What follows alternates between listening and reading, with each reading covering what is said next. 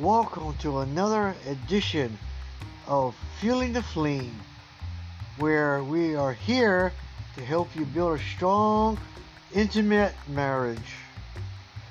One thing that I've seen right in my marriage ministry years, that the biggest problem in marriage, I think, that we make it all about me, right? All about moi, my happiness, my desires, what I want,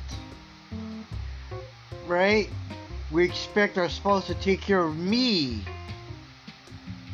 and we don't even care about what our spouse wants, what our spouse thinks, how our spouse feels, because we make marriage all about me, when marriage wasn't designed to be that way, right? Bible says that marriage was designed for a man and a woman, right? A husband and a wife to come together in unity. See, the goal of marriage, not about my happiness, not about what I want, right? Goal of marriage is unity.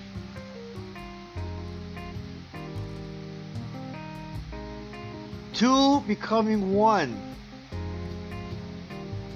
And let me tell you, interviewing couples that are married 20, 30, 40, 50 years, right? I see what it means by two becoming one. To know each other's thoughts, each other's values and beliefs, to know ahead of time what each other's going to say or do. That's the beauty of marriage. That's the beauty of two becoming one. That they're constantly on the same page, in agreement to each other. But cannot happen unless we get off of this belief that marriage, life, relationship is all about me. Okay? What are we talking about? I see a lot of things in marriage. Actually, 4 things in marriage that it is in us, right, that we need to get rid of within us, so that we can get rid of it in our marriage. Okay? Selfishness. We say things, oh, it's my money, my cookies, right? Everything is mine, right? And we don't share anything, right? That's why I'm a believer of joint bank accounts. Okay? Because if we have separate bank accounts, right, then we tell ourselves that lie, that my money belongs to me, so I can do whatever it takes, whatever I want to do with it, right? We don't help pay the bills, we don't help pay the mortgage, we don't help with the, help pay the groceries. And I've seen that before. I see couples with joint bank accounts who lost everything, right? Because they always spend the money on themselves. They're not concerned about the bills, the mortgage, the children. Assuming that, oh, my spouse will pay the bill. My spouse will get the mortgage. And then ending up, not communicating, and ending up losing their home, car, everything they had.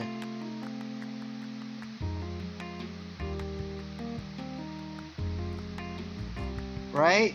When the bottom line is that once we become married, everything is shared. Right? Everything is shared. Our money, our food, our responsibility, the bills, the groceries, We share them. But we come into this marriage, right, being so selfish.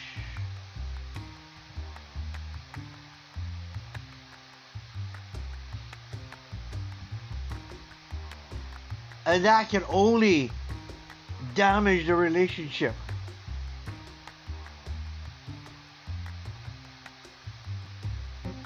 They can only damage the marriage and the family, right? We do things like, you know, we do what we want on our own time, and we neglect the marriage and the family. We would rather spend time with our friends, co-workers, or at our job.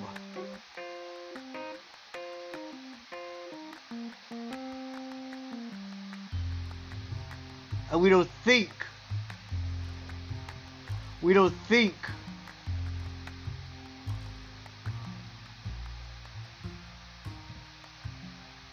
About our spouse, about our family. Because we're just only looking out for number one. Looking out for me. What I want.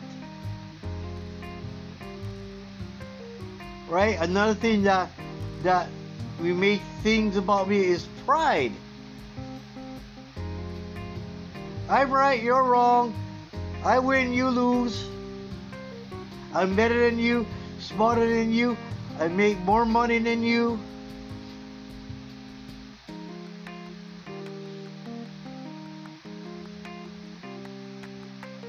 Right? I learned the hard way that in life we can either take a spoonful of humility daily in private or eat humble pie in public.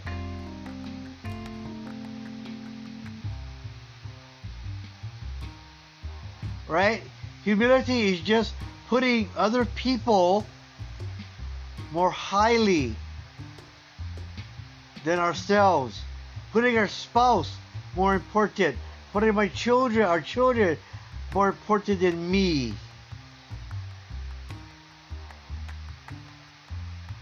But if pride is dictating our thoughts, our words, our actions, our decisions, guess what, right? We're the king. We're the masters of our lives.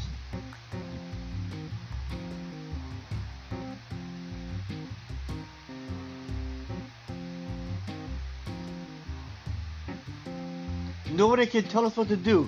Nobody can dictate my life but me. You see? Pride, right? There's a saying that says this, that pride is like having bad breath. Everybody knows it but you. That's so true. And we're blinded to pride. Pride blinds us to who we really are. That we're imperfect. We're mortal. Right? We make mistakes. We have faults. But pride tells us, right, to hide them. To ignore them. Right? Sweep it under the rug. Don't let people know about our faults, mistakes, and failures. So we can keep a good front. We can keep a good act. Right? We can keep, right, living a lie.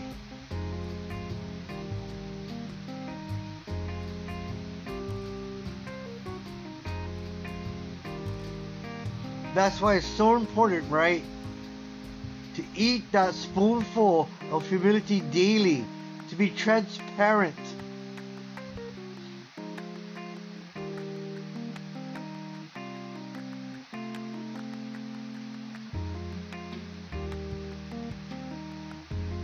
With what's going on, right? Be transparent about our faults and mistakes and failures.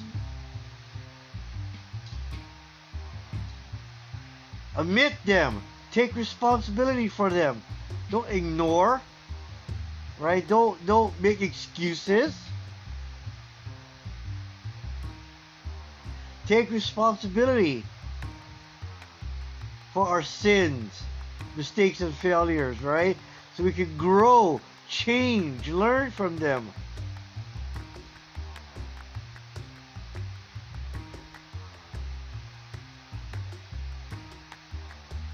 Pride, like the Bible says, right,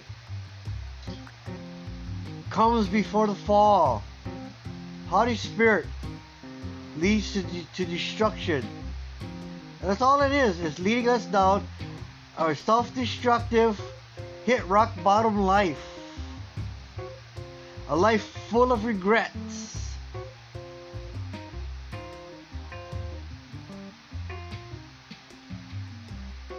A life full of avoidable problems. Right? That's why we gotta be humble. Serve our spouse. Care for them, right? Give to them. Right? Not all about me. Right? Another thing that I think, right? Damages the marriage. Okay? It's control. We want to control our spouse. We want to control our marriage. Right? Because somewhere along the line in our lives, something happened to us that was out of our control. Whatever, we were abused, raped, right? Teased, stepped on, used, something we couldn't control, right? That put fear, doubt, anger, bitterness, resentment in us. So now in order to feel good about ourselves,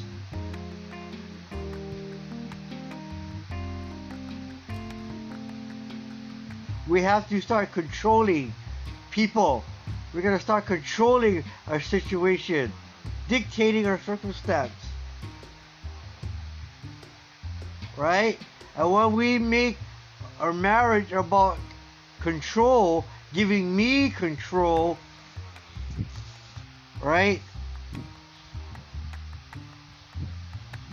That can only hurt and damage the marriage.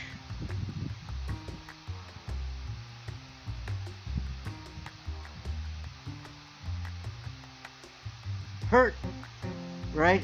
And destroy the relationships.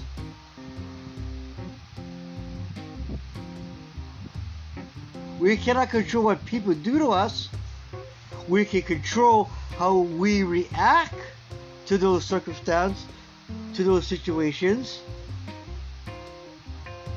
If we react in anger and bitterness, the more later on in life we're going to want control of our lives. The more we react in love, grace, and mercy and forgiveness, right?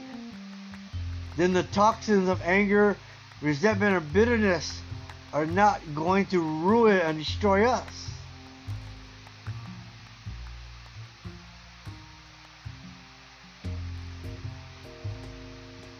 That's why, we use fear and anger, doubt, right? When our spouse disagrees with us, what do? We retaliate. When our spouse tries to bring up something we don't like, we retaliate. Why? It gives us control over our spouse. It gives us a control.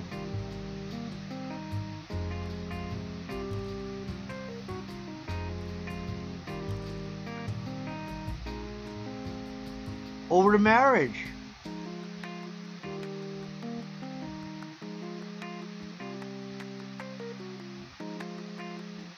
You see? That's why when we want to start controlling our marriage and our life, that's the moment our life and marriage starts to become out of control. Because we're not good pilots. We're not good, right? We're not good bus drivers. thinking we know which way to go. But where do we lead ourselves to? Rock bottom. Rock bottom. That's why we gotta let Jesus to take the wheel of our lives and our marriage.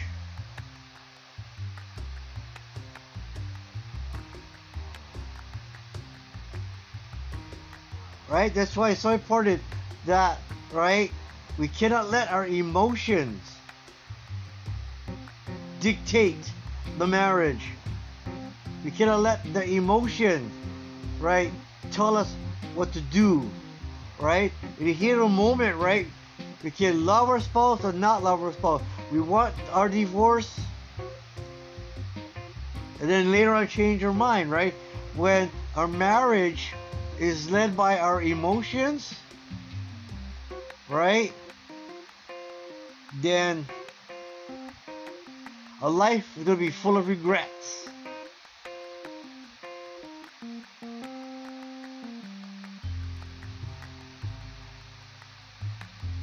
Our life is going to be full, right, of pain and suffering. If we want to avoid that, right, that's why don't make marriage about me, right? Make marriage about God, honoring and pleasing God first in your marriage, through your marriage, right? Obeying God together as husband and wife. Then you make marriage about we, you and me. What can we do to make this marriage work, right? If marriage is about unity, then it starts off by becoming we. No place in a marriage should there be me, I. No place for a marriage for that, right? Marriage is about God, about we, then about you, my spouse. How can I love you? How can I serve you? How can I, right, be the best spouse I can to you? The moment we take me out of the marriage, our marriage becomes better. Our marriage becomes stronger. Our marriage becomes deeper.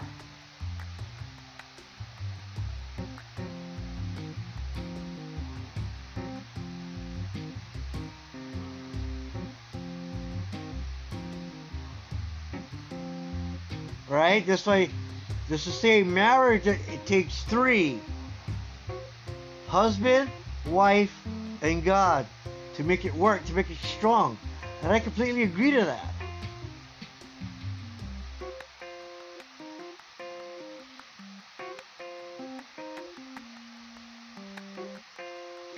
That's why I want to encourage you today. Take me out of the marriage. Put God back in. Put we back in. Put you back in the marriage. So that you can have, we can all have, right, intimate relationships, an intimate, strong marriage.